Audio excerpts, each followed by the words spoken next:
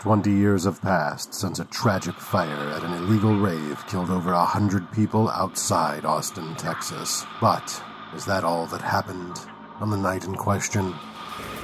Experience the horror of Vampire the Masquerade like never before. Jackalope LARP and White Wolf present a blockbuster LARP horror event. The Night in Question, November 17th, 2018, Austin, Texas.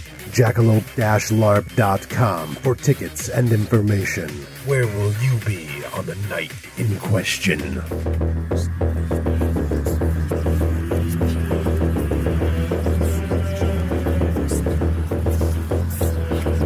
This is 25 Years of Vampire the Masquerade, a retrospective podcast. Brought to you by UtilityMuffinLabs.com.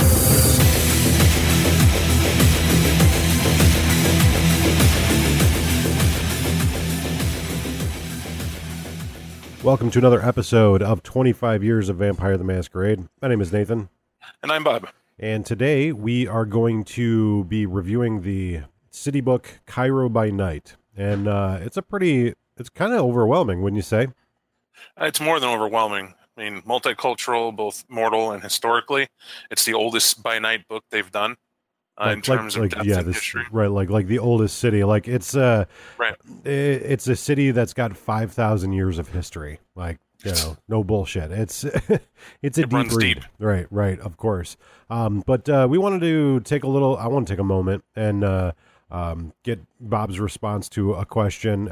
Both of us have already answered this on Facebook, but I felt like it was a good enough question to present to all of our listeners so that they can get a feel and an understanding as well. So I'll just get right down to it. Today's question was brought to us by Ian C.H. Hogan, from Facebook on our Utility Muffin Labs Facebook page. And Ian says, "Howdy, brothers. Let's talk about the verisimilitude of realism in Vampire the Masquerade. Personally, I aim for a suspension of disbelief by the PCs, and so I rarely rely on explanations. It's magic. For example, the eyes of a Semeti. It says under their bloodline description that they are consistently losing flesh, or constantly losing flesh. So what happens when their eyes fall out? Can they still see? Do they eventually become a skeleton? If so, how do they feed? Does the blood just absorb right into their bones? Stuff like that. It's easy to say, yeah, it's magic, kid, don't fret. But it could be a place to add additional game mechanics like spending blood points to heal essential parts of the body as they rot off, etc. What do you all think?" So, we both answered this already, but I think my perspective on the situation is, if you're saying, when you're running a game, if you're just sort of giving a blanket statement like it's magic, that's just what happens, and I think I speak for Bob here too, you're kind of losing sight of what storytelling is, right? There should never just be, well, that's the dice roll, right? You can't do that, right? When you think about it, when you say something like, well, that's just the magic, kid, I like that phrasing because that's beer and pretzels gaming. Right. That's when that's allowed. When you guys just made characters to sit down and you're going to take on Loden in the Chicago by Night book as is, and the storyteller doesn't really have a plot, he's just refereeing how you would go about it, that's beer and pretzels gaming. And that's okay. You can do that. But it's a storytelling game. Right. We've said this a million times, designed for personal horror.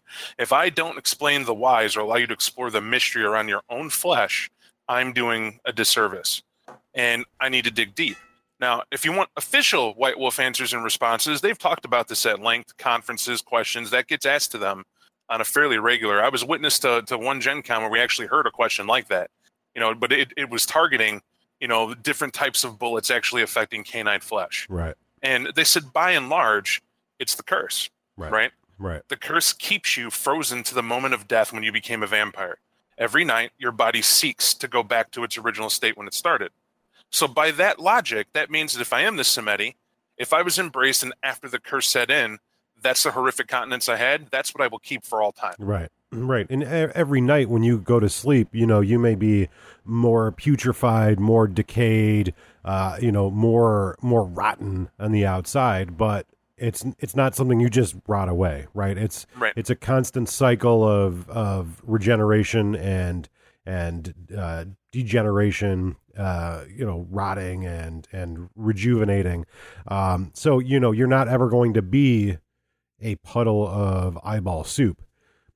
That's the point, right? The point is to look beyond just the statistical maneuvering of a game. My goal, the way that I move forward with storytelling games, is I look to find opportunities where I can avoid adding additional dice rolls and add additional game mechanics.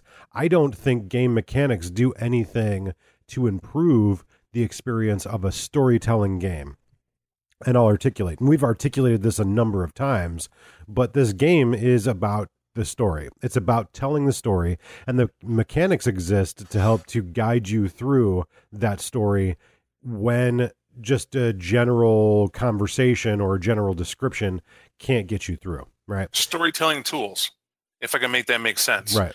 Everybody wants that fair shot that their character can win any given Sunday.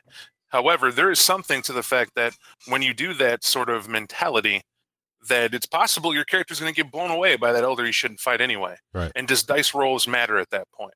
And in our opinion, they don't. Like, Right. I could let you pick up your 3 dice and roll to get a shot in hell against somebody who has an 8 dice pool, but we can do the math. And the fact is that when you do roll those dice, it's because it is an RPG and people do enjoy doing that. However, I implore the storyteller, and I know Nate does this, I absolutely do this, I implore you to instead be narrative. Right. To describe this combat. They may get to roll dice. I mean, in other words, meet in the middle. You may get to roll your 3 dice and only get 1 success, but I will describe how hopelessly it is that you're swinging against somebody of such skill and age, how childlike or infantile you seem, and trying to step to them in something they dominate in terms of a combat. Right. And that hammers home to the player without you having to further roll dice, that urge they may have to just up and keep going. It's basically, I like to imagine this analogy. It's the lion cub nipping at dad's nose in the middle of a hot day. Right. You're in the desert chilling. You're nipping at the nose in that combat. And the warning is that when he turns and ups his lips to give a snarl, that's the warning. If you persist, he may do worse. And that's kind of what you do narratively there. And it's a hint. And it helps the player, though, to understand, in no way are we saying, do not play your character. If that's playing your character would be to go at that, then the storyteller should be able to narrate that feel to where we don't see the die rolls as being an impact. Right. And sometimes I would say after like a very difficult struggle, maybe a long drawn out argument or, many game sessions of the players being on the short end of the stick, it's definitely appropriate to give that enjoyable release of a couple of dice rolls, right? Let's get that combat out of the way. Let's give them the pleasure of success, right? But also all of those little keys, those little factors, those little things like the curse that your clan or your bloodline suffers from, or your path or your rituals that you perform for your sect. Those are all parts. Those are all for you as a storyteller to paint a richer picture. They're definitely not intended to add more dice rolls, right? That's the thing that is the most important key about this game and other storytelling games, is that differentiation between dice rolling games that are, even like Shadowrun is a game that I fully enjoy, and I've always used my storytelling ability to try to make that more of a story-based game. But even that game is more like, we're the Shadowrunners. We're going to go out and fuck shit up. We got to roll dice. This game, it should be the opposite. It should be the dice are used only in the extreme. And that way you're telling a horror story, right? All these games. Go ahead, Bob. No, I just want to point out, because I could hear everybody like screaming in the mic like we often think. It's a big other shoe. Right. This is a role-playing game. ROLL. Yes, it is. Right. But the dice determine dramatic systems, right? Right. If you look in a book, they tell you it's a dramatic system. It serves a function to determine the outcome of something, so the storyteller isn't biased. Right, of course. Right? If you do well, they have to then tell the narrative well, and that's what we're saying. Yes, you will use dice. They should not be a mechanic that bogs you down. Right. How this ties into the original question is that you mentioned its ability to impact the game. That is one. Right, because the situation you described with the Semeti, they made a flaw to address that. If you want to be a Semeti that will eternally rot for some other reason, then they have Flesh of the Corpse, right? It's a great flaw. You don't necessarily eternally rot, but you will hold the damages of putrefaction as long as you have it. Right. It's until a heal is going to be there, and then it leaves scarring. And that's if you want to go through the droopy eye, hellish existence. But that should be, again, a leverage point for that player to role play out the dramatics of Right. it. That's what it's for, all to the acting. Right. And, in other words. and also think about it like this. If instead of like adding dice rolls or making them blow more blood, if you described like pieces of them falling off and you assigned, maybe you assigned higher difficulties, or you just described how it was more difficult for them to walk through things, or, when their eye fell out, you attributed like some different type of sight, you tell a story, you make their experience as this decaying, rotting thing a much more interesting tale than just like, oh yeah, he smells bad and his skin falls off. Like it's those things that I think those are the easiest and most common mistakes for storytellers and players, to make when they just go, his thing just falls off, his nose just fell off. Like, tell a story with that. This discussion has given me a marvelous idea you can add to it, though. Like, if your storyteller wants to go the direction that they keep drooping and dripping, then assign a mechanic to your Samedi in your game. I may start where maybe not. I'm kind of vanilla, but I do like the idea of, as they're drooping and the eye parts are failing and the parts are falling off, they have to devour it from their victim. Right. Not only drink the blood, they have to then eat that organ, but the victim has to live. That's until crazy. They ingest it. That's crazy good. I like that idea. So I think at the end of the day, and this is the truth that all participants in World of Darkness games, of storytelling games, should take away. As long as you're focused on telling a richer, more vibrant story, you should never encounter, it's just magic, dude. Like, that's just the way it is, kid. You shouldn't. Because you should be able to tell that story, and that's like the hump we all have to get over, right? We have to be able to take our ability to maybe sit down and write a story out, and we need to be able to verbalize that and tell it in a way that it no longer seems like we're running a game. It no longer seems like we're rolling a dice-based game. But that's to say, whatever works for your game, that's what you should do. If your friends want that game, you're not wrong. 100%. That's the game you should play. Just, from the perspective of what a storytelling game is, try to keep it in context of a story. Speaking of deep, involved, crazy, lots and lots of detail stories, Cairo by Night. Yeah.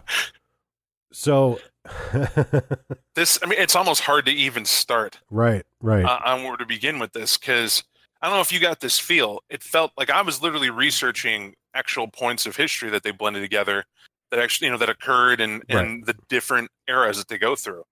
Because in some books, you got the feel that we went back to ancient to tell the Middle Ages to get to the modern. Right. This one, it's like the first quarter of the book is just getting through the ancient to the Dark Ages. Right.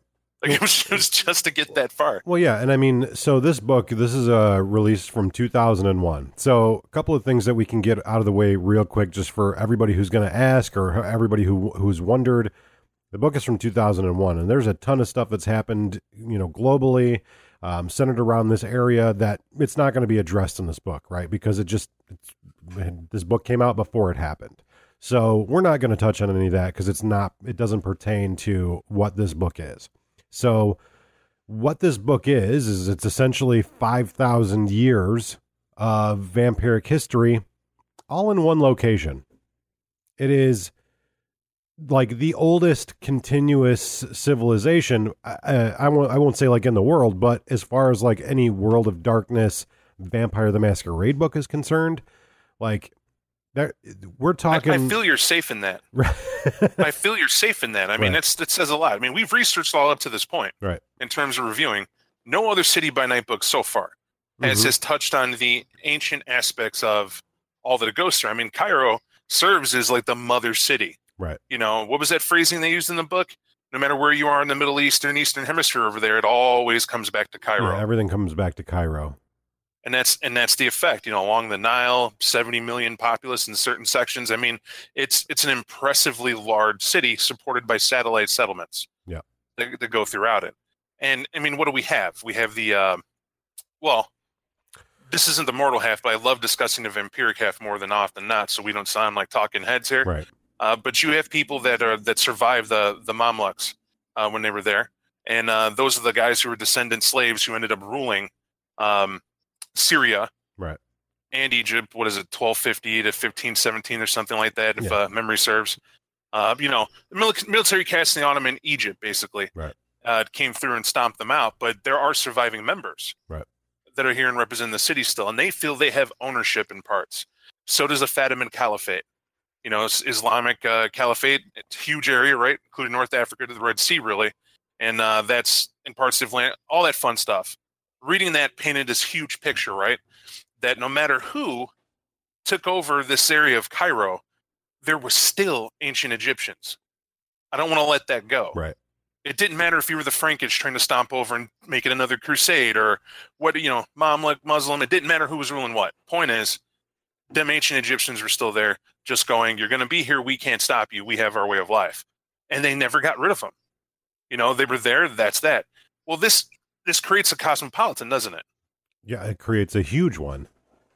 And I love this analogy. Like, this city flat out says that not typical in your normal cities. The prince isn't a mere figurehead. He's powerful unto his own right. However, he's nothing compared to the advisors that are in the city. Right. His age is a drop in the bucket to the people who have been here before him. Right. And that's like the one theme that you're going to find. There's a couple of them, but the one thing that you're going to find, which is consistent about this book, this is how I felt reading through it. One, there is truly ancient power here. There are entities that have been around since like the millennia, literally thousands of years. And it's a vast, massive metropolis, and politically it's going to be unlike any other game that you're used to running. Wouldn't you agree? There's so many different factions that they're not even talked about in other books or other vampiric factions, because they are incredibly unique to this region, whether it's Cairo itself or, the Middle East or Africa, they're unique to this location. So this game is not your typical Daddy's Vampire the Masquerade game. It's very different. But I know that us saying different alone ain't going to cut it. So I got some points here, right? They're not called Primogen. Now, their function is served similar to the Primogen you're used to hearing about. Right. But they prefer to be called the Consultative Council. And that's a term coined by Mukhtar Bey, the prince in Cairo, because he doesn't want to insult them. The Consultative Council is the oldest ranking members from these dynasties that exist via heritage in certain parts of the city, and they call those regions that those guys are from the Kitas. And a Kita is basically, if you come to Cairo, instead of you getting having to wait to get acknowledged by Prince Mukhtar Bey, because it's dominantly Camarilla. Right. And it's because they like that structure. Why they like that structure is the Consultative Councils, Kita, where they're from, if they can prove your lineage, you are automatically acknowledged in the city. Right. Because your ancestors have demesne. They have rulership here. And they own this part, and that's theirs. Right. And Mukhtar acknowledged it. He had to. Because there's otherwise, welcome to more war. Right. We're talking, again, it's important to note, this is a city with easily 200 vampires, right? Easily. And how this area is divided up into these like heritage, like land, like plots of land. What Bob was talking about is they're going to be like bloodlines, and not necessarily like bloodlines, like vampiric bloodlines, like the Samedi we were talking about or anything like that.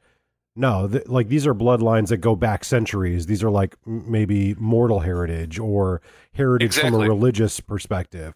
And you are entitled to, but also potentially required to be in certain areas, right? Like that's your heritage affords you that, and it's all over the city.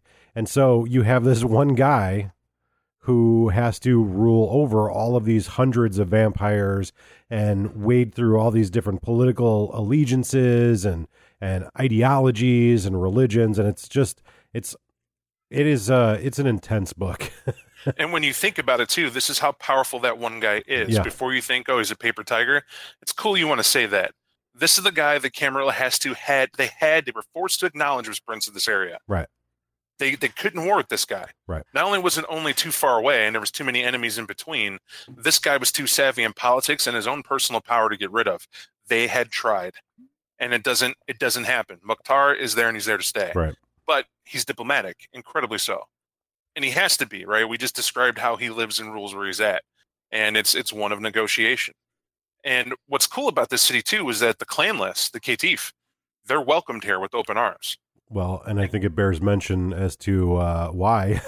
Right. At least to a degree, right? We won't give spoilers away because there is story, right? This book is incredibly deeply entrenched in the end times. It is the city book that was released for Gehenna, right? It's not Gehenna isn't happening, but these are the final nights. So there's a great deal of plot associated with that. But one of the interesting and definitely off kilter things about this is that your very powerful prince is a caitiff. Straight up. That's why your clanless are accepted there with open arms. And those of you who read this book will know there's other reasons too, but we won't give that one away. And what's cool about it is that, saying he's a caitiff and that they're all are welcome, that adds to their strength. That is a political power maneuver, right? If anything, because by bringing in a bunch of caitiff and giving them land to call their own and accepting them as such, you're also adding their strength to your own, for just in case, someone wants to come in and say, no, you have disposable people to do it. Who else did that? The Sabbat. Right. They called them pander, gave them a home, hyped up the propaganda, and did the same thing for the same reason. And in this, you can see the jihad as it's called. Now, about that title jihad as well. This is an awesome book because it goes into describing the three Muslim Canaanites that came about the term jihad. And these guys were referred to as the Ashira. And it's that simple. They got embraced and they decided to relate immortality to their own faith to make it digestible of what they've become. And they start talking about the jihad. And basically attaching reason to whatever it is they're going to try to usurp rulership over the undead, because there are certain undead that are just unclean. Right. And we know this. We're not here to. We're completely biased to race, creed, color, religion here at UML, and this book is too. It's just highlighting the fact that there is extremists on all sides, and we can say the Ashir definitely are. I mean, they refer to the first jihad as how they see what the ancients did back when it was the land of the gods.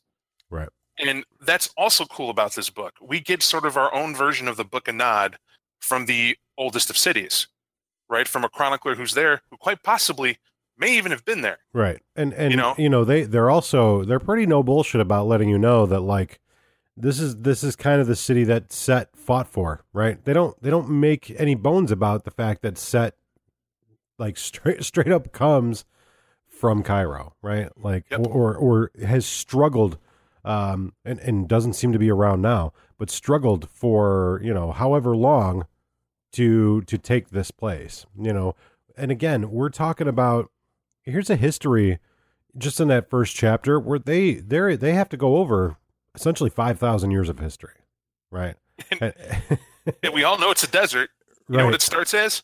A beautiful, lush paradise. Right. That's the beginning. We know what it is to modern. A lot has to happen to get you there. Right. And again, bear in mind, this is not necessarily, and they tell us this in the book here, but, bears repeating, this is not necessarily meant to be a true and accurate, and, this isn't necessarily supposed to be the history book of Cairo. This is the world of darkness perspective of it. And also, we as human beings today are not 100% sure on the history of Cairo. We're not 100% sure on the history of when things were built. So that's an important thing to keep in mind. And why? If someone's going to say, no, I could research it, I could see what's going on, I could see what's there. Let me curb that. Mm-hmm. When somebody wins a war, the winners write the details. Any historian will tell you that. Right. And that's why when we find a dig site, we spend so much effort to actually find out what, how, and when. Right. Because that's important.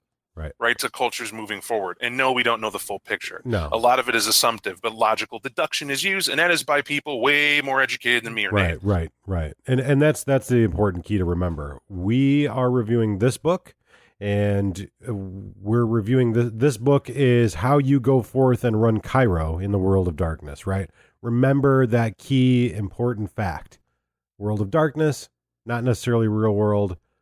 To me, this reads like, man, they did a lot of research Oh yeah. You know, hey, maybe you have a different perspective, and that's cool. Run it your way, but this is the book, and I'm pleased with the research they've done.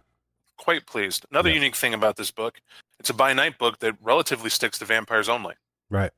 It gives a huge breadth. There are some nods, some mentions. Right. Well, that's but because from what I understand, there's also another book, like a werewolf book, Yes.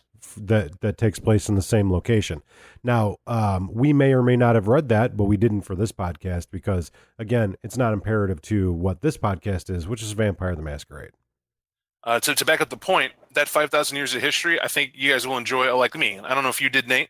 I'll stick to the guy who was relatively in the same room, at least electronically, Right. To what we went through. When I was reading it, I like the way they described the era of the gods. Right.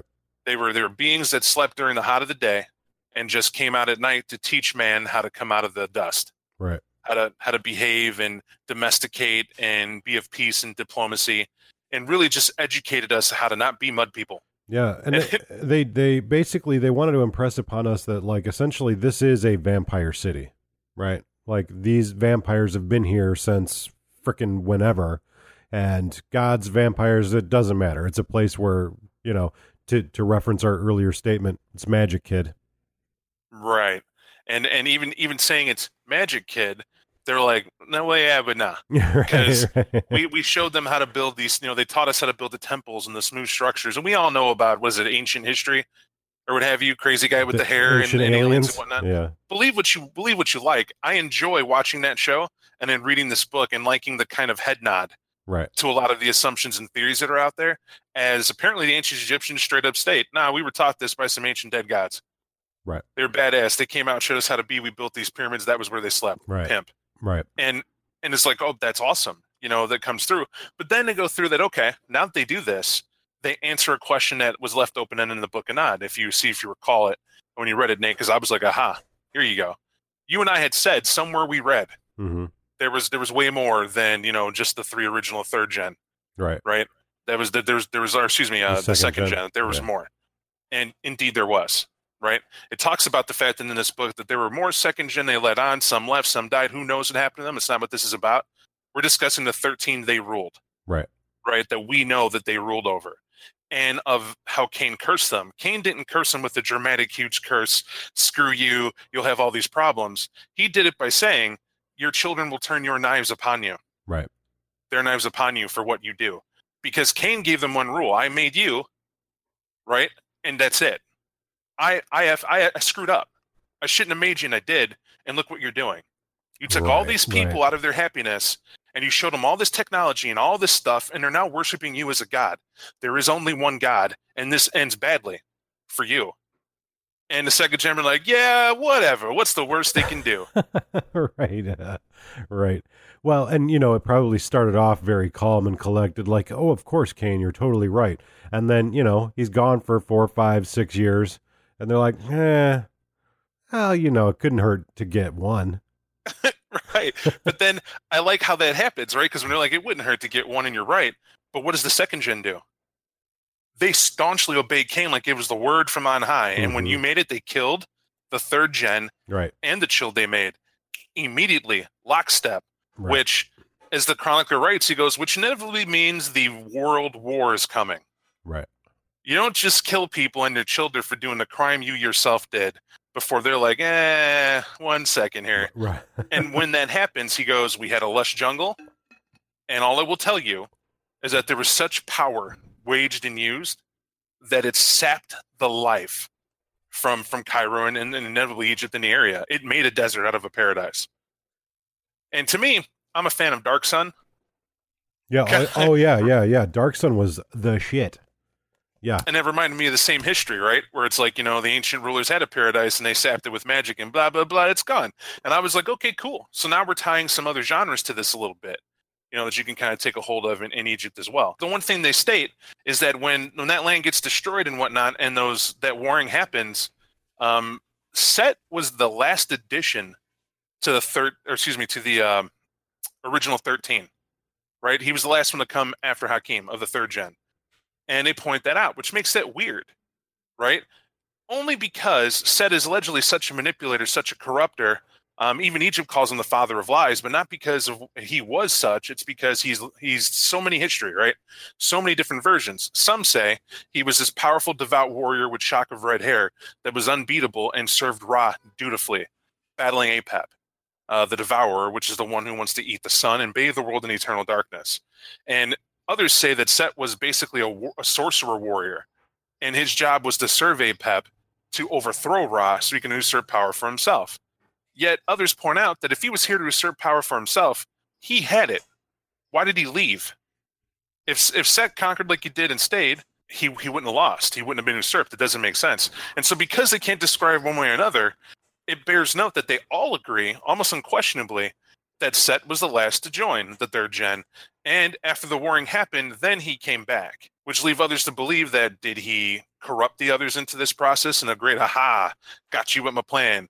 Or was this simply Set left because he left, and while he was gone, he got embraced, like the assumption is, i.e., while he was out, there was some random second gen that was chilling and made Set, and then Set came back, adding a theory that there might be a second gen running around somewhere who doesn't participate in crap, and to his own ends. No one knows. Right. That's a great gem that they threw in here for that. Now, do we take it as canon? It's in the book. Yeah, but it's from a vampire chronicler. So take it with a grain of salt, like all things you read in that capacity. Right. And also, take it from the perspective of, well, maybe I'll stay absolutely 100% true to this in my game, or maybe I won't. And that's the beauty part about this particular city book. Going through here, especially when we move on to the next chapter, we start to see the sheer size of what this city looks like. And, to me, like, it is, we reviewed Mexico City, and Mexico City's huge, right? Mexico City's this vast Sabbat stronghold, and this is pretty much like 2, 3, 4 times the size, just overall, like, we're talking like cities and cities. And if you've ever seen any movies or any kind of like modern works that take place there, like, this is a place where it's just movement constantly. It's just constant movement, and it's crazy. And so to me, this is, especially, like I said, we get into this next chapter, like, it is beyond just your standard typical city. Like, the actual geography of this place, there's so many different neighborhoods and like little like micro cities, and like the like Elysium, huge. Like there's It's the list. Right. It is a veritable litany of locations, and their Elysium is it's interesting. It's essentially like places where we want to keep vampires to the strict adherence of the masquerade, and we want to keep violence to a 0 because of the masquerade. These are your Elysium, right? These are places where they're protected, and for, I would say, obvious reasons. Like, this is an ancient city with very powerful human monuments. Can we just say, yeah, you do not mess with Islam? Right. It's that simple. Why you keep the masquerade? They do not play. If Right. you're going to be a vampire running around eating people, you are of evil. They are coming, and they don't care what happens to them when they decide to take up that fucking cross. Well, bad term, but take up that faith to go at you and bring it to the offender.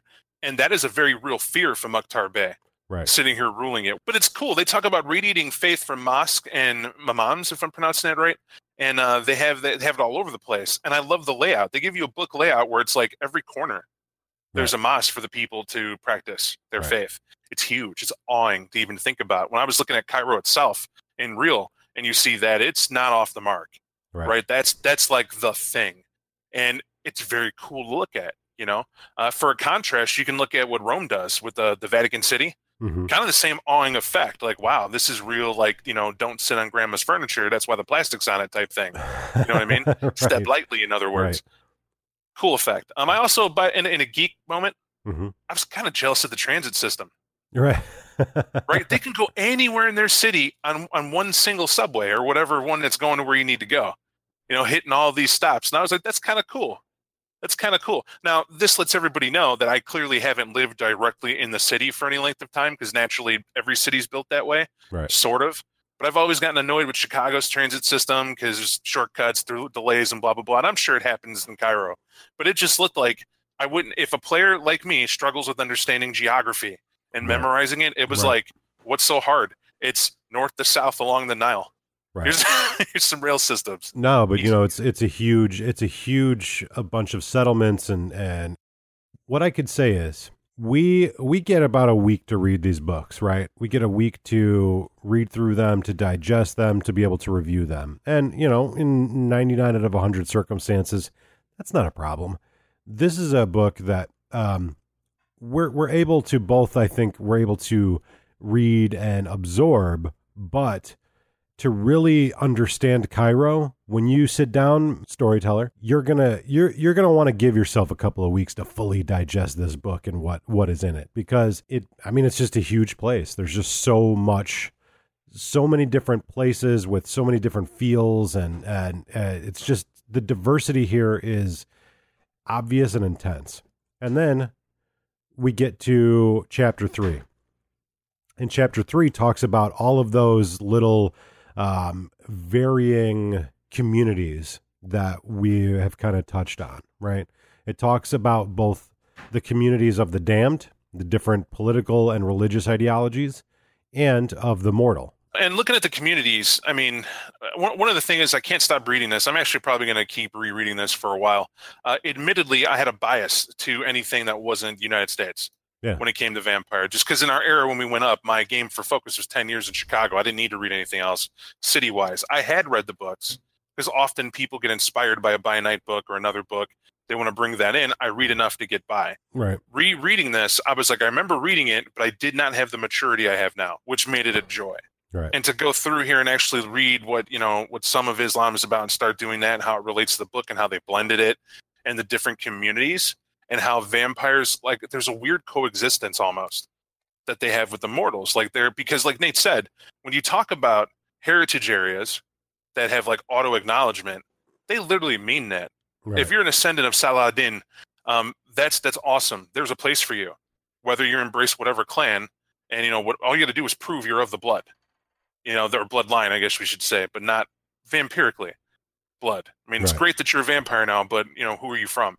And that one of your distant relatives could recognize you. Right. I see my cousin in your eyes. Of course you're welcome home. Welcome. And bring you in. That's humbling. That's immersive. Because what's it like in the States? We don't own shit in the States. In the United States, it's the land of the Native Americans. Well, and we know that history. Yeah, right. And I think that's a very important thing to present, that this country that we live in, it's less than 300 years old, right? There are factions in this city who are led by vampires who are over 800 years old, who have members that are almost 3,000 years old, right?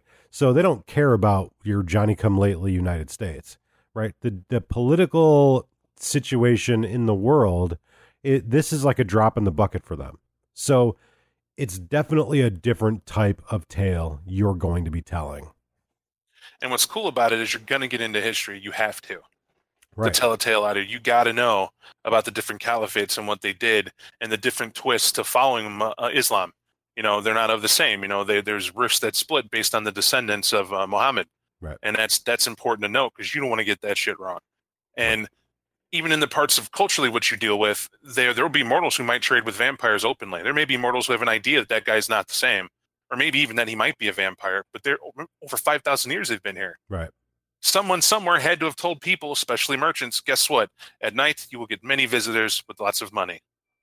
Take the money, be respectful, all will work out. Something like that. And it just puts tons of story in my head on just going through it. Right, absolutely. Of how cool those little moments would be. Right. And I think that I'll admit too, when this book came out and I was presented with this book, I did the flip through, right? Let's go look at what kind of characters are in here. And I looked at them and I was like, this is crazy. And I just kind of discarded it, right? Because again, like you, I'm familiar with my geographic region. I'm familiar with the game that we run and we play here. And the other stuff, I don't really care about, right? Not too many of my games are ever going to go there. And also, what occurred was a lot of the things that fit into this world didn't make a lot of sense to me. Now, I'm not going to admit like, I'm wrong about anything, but what I will tell you is things that don't make sense in a Chicago by night, or, in a Denver, Colorado, or in a Los Angeles, things that don't make sense because they don't fit with the theme of that location or that geographical, political ideology. It seems that this book is kind of where you would fit them. So I would say, if someone came up to me now and they said, I want to play a true Bruja, I'd say, I'm not running a game out of Cairo. Yeah, right. That's what my answer would be. And if I am, all right, well, let's think about it, because like, this is that kind of place where there's ancient secrets. There's so many different things that should like really turn you on as a storyteller to tell a compelling and different story, right? For instance, there is a vampire in print in here who has Golconda. Right. Off the bat, he's on Golconda. If you want to see it, you can get an idea how to build it. I know people would ask what that would look like. You get to see the crunch spread for it, read about what he's into and what he's about. And that's a cool thing. That's like the tip of the spear compared to the rest of what is in here. I mean, there's tons of different builds, ways. Right. I feel that this dug deep because this is when the passion of building a by night book, I think, really came into its own. Right. Because every section is almost like its own mini city with ways culturally it's built and how people get around. And when you go and visit your coterie mates, or if it's a live action setting, when you represent the area you're from, you have tons to talk about on a local basis. Right. No, not just your personal plot. Absolutely. And that's the other thing too. It's 4 chapters before we get into actually talking about the vampires.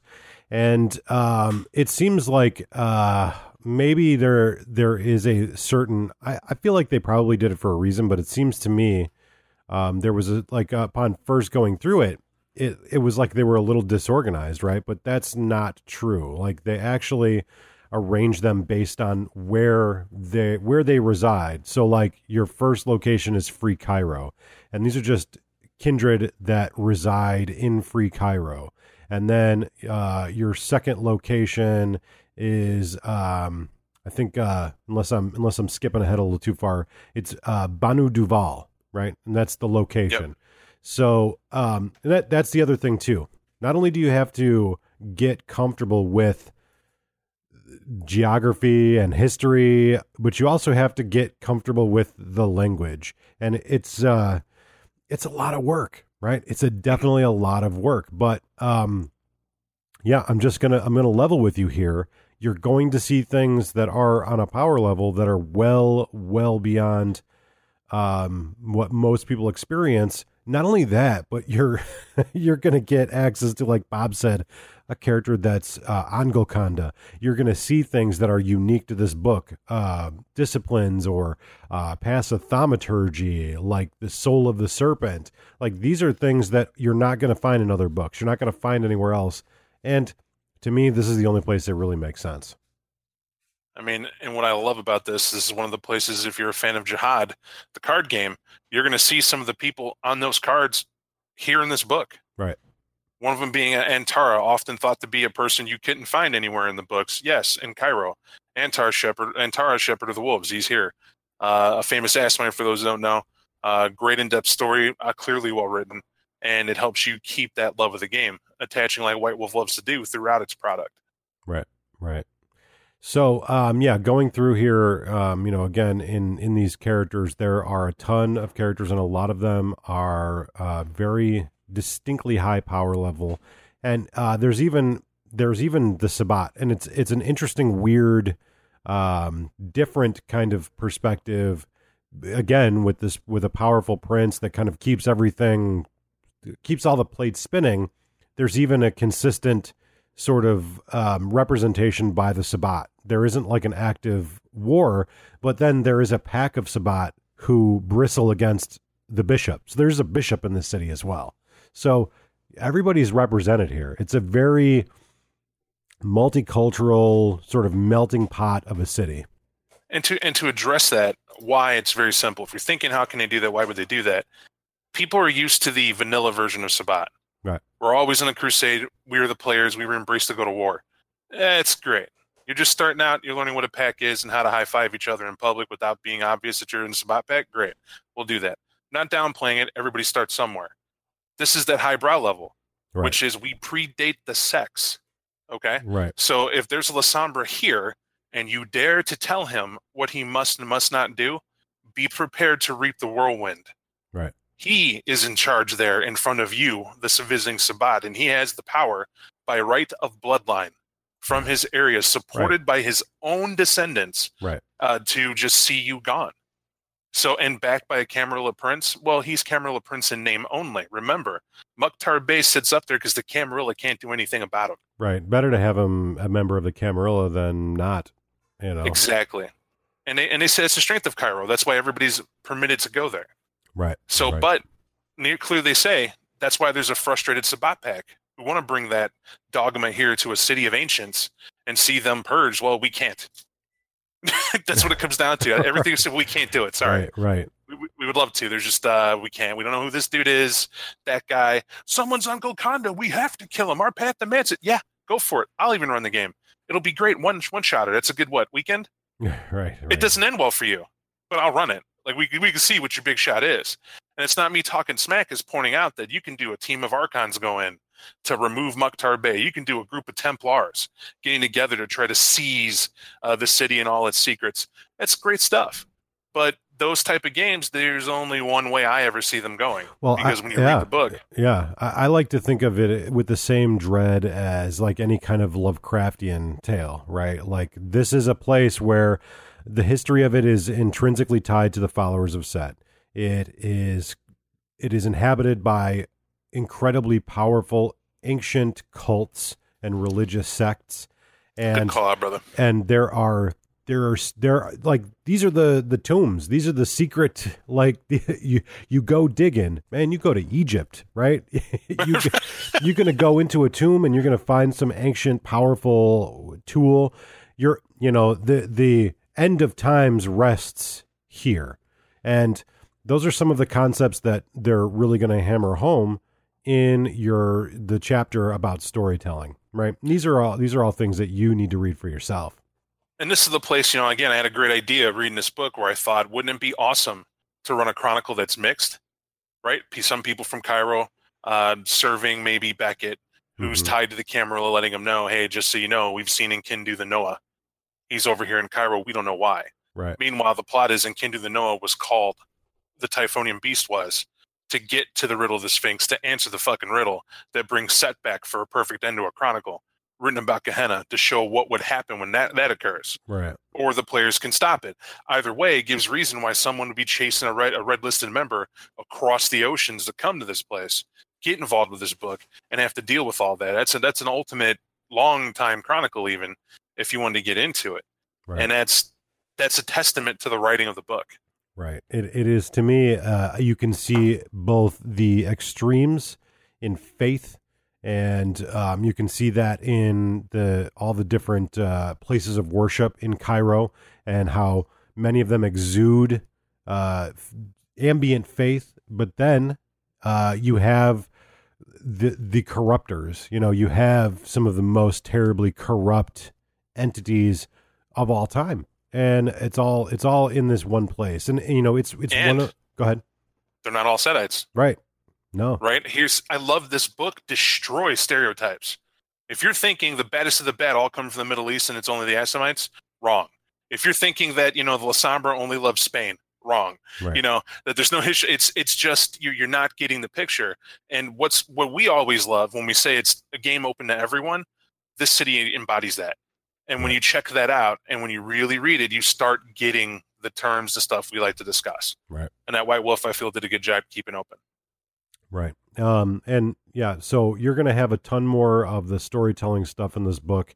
But I think basically that's about the extent of this review. I mean, without actually literally diving into this book, you're really going to miss out on what this book has to offer. So I'll tell you like this.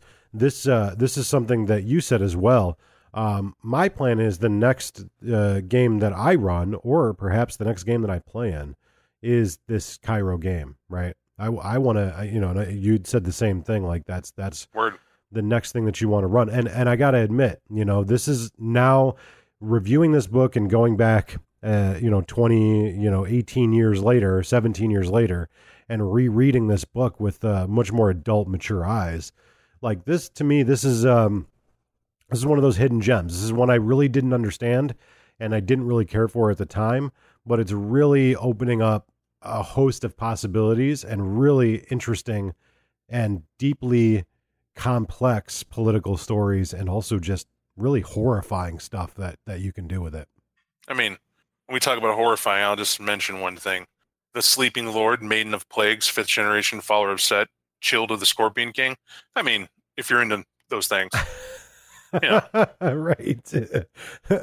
Yeah. So you can tell a truly terrifying story. And again, I'm not saying I like them or particularly care for them, but those really off the beaten path kind of concepts, the Daughters of Cacophony, the True Bruja, this is a place for them. This is a place where it makes a lot more sense.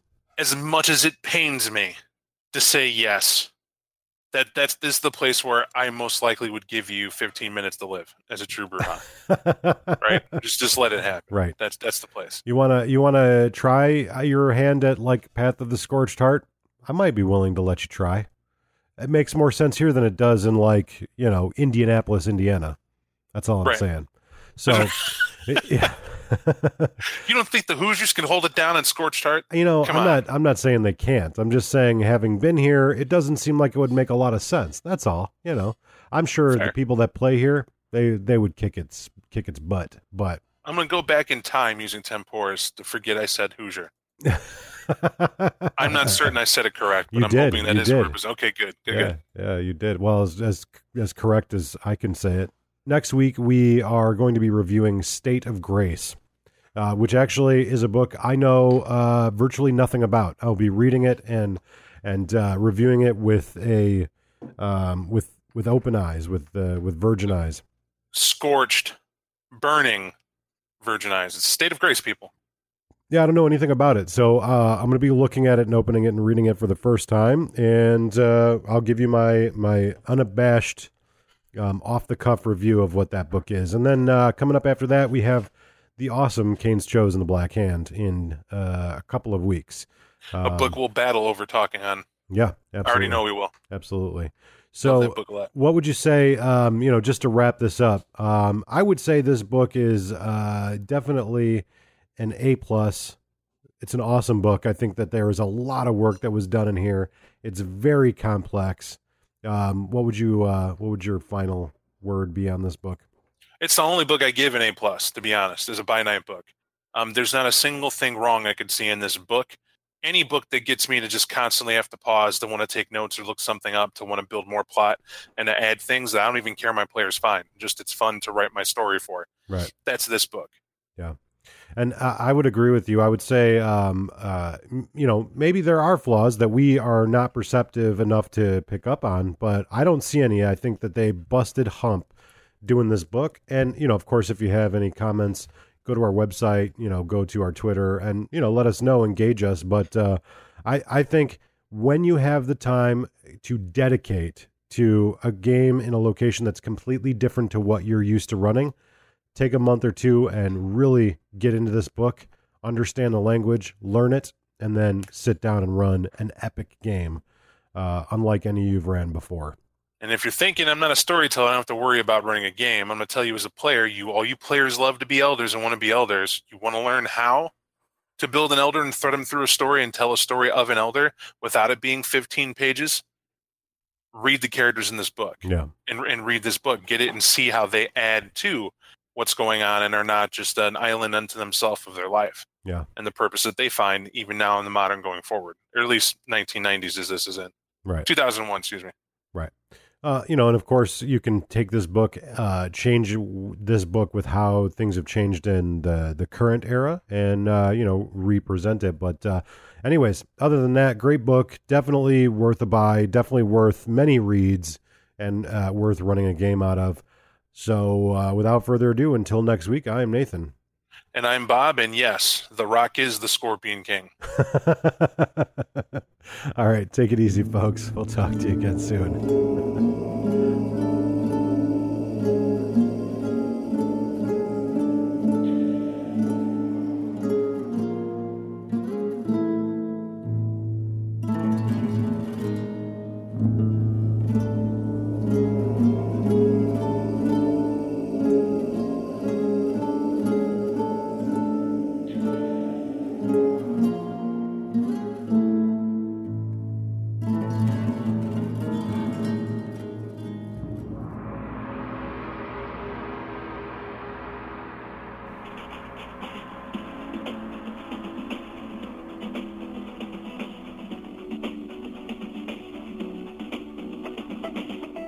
Procure your necessary muffin repository by visiting us at utilitymuffinlabs.com, on Facebook at Utility Muffin Labs, on Twitter at 25 Years of VTM or Utility Muffins, all one word, on Instagram at Utility Muffin Labs, one word. Support the labs on Patreon at patreon.com/25 Years of Vampire the Masquerade, and finally, adorn your human form with our t-shirts at tpublic.com/users/Utility Muffin Labs. Utility Muffin Labs, think homogenous.